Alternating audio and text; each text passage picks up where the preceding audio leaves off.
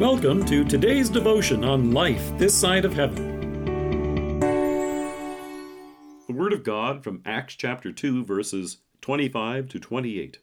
David said about him, I saw the Lord always before me.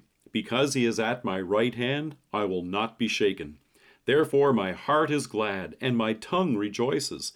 My body also will live in hope, because you will not abandon me to the grave, nor will you let your Holy One see decay. You have made known to me the paths of life. You will fill me with joy in your presence. When Peter addressed the crowd in Jerusalem on the day of Pentecost, he shared this quote from Psalm 16.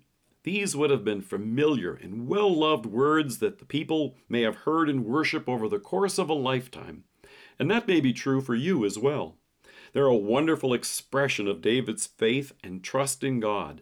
He says, because God is at my right hand, I will not be shaken.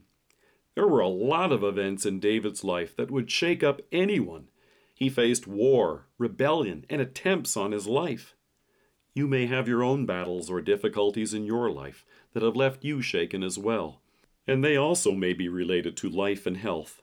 You may wonder how you're going to face them. Take this cue from David here in our text.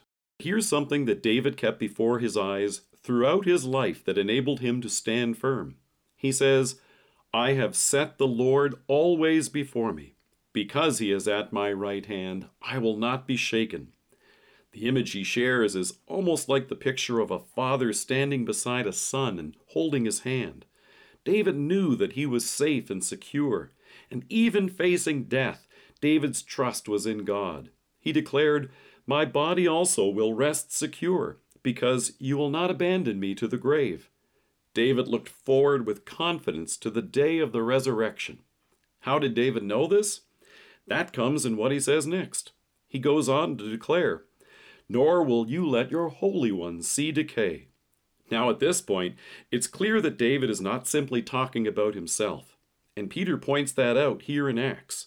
He goes on to say, brothers, I can tell you confidently that the patriarch David died and was buried, and his tomb is here to this day. Just like everyone else, at the end of David's life, he closed his eyes and died. His body was buried and returned to dust. And that's also true for you and me. In Ecclesiastes we hear, all go to the same place, all come from dust, and to dust all return. But as Peter points out, David died trusting in the wonderful promise God has given to us in his word. With the confidence that comes through faith, David trusted in the sure and certain hope of the resurrection to eternal life. So Peter could go on to say, he was a prophet and knew that God had promised him on oath that he would place one of his descendants on his throne. Seeing what was ahead, he spoke of the resurrection of the Christ, that he was not abandoned to the grave, nor did his body see decay. And on Easter morning, Jesus rose from the dead, having conquered sin and death for us. So Peter rejoiced and said, God has raised this Jesus to life, and we are all witnesses of the fact. Imagine, this was David's assurance 1,000 years before Jesus was even born. And that's a good thing to keep before our eyes as well.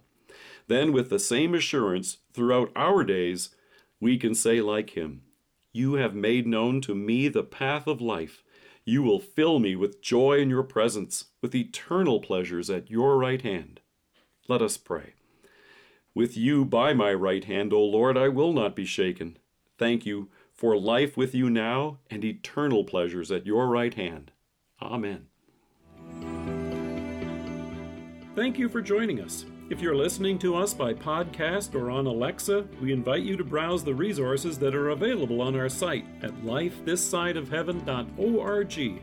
God bless you and have a great day.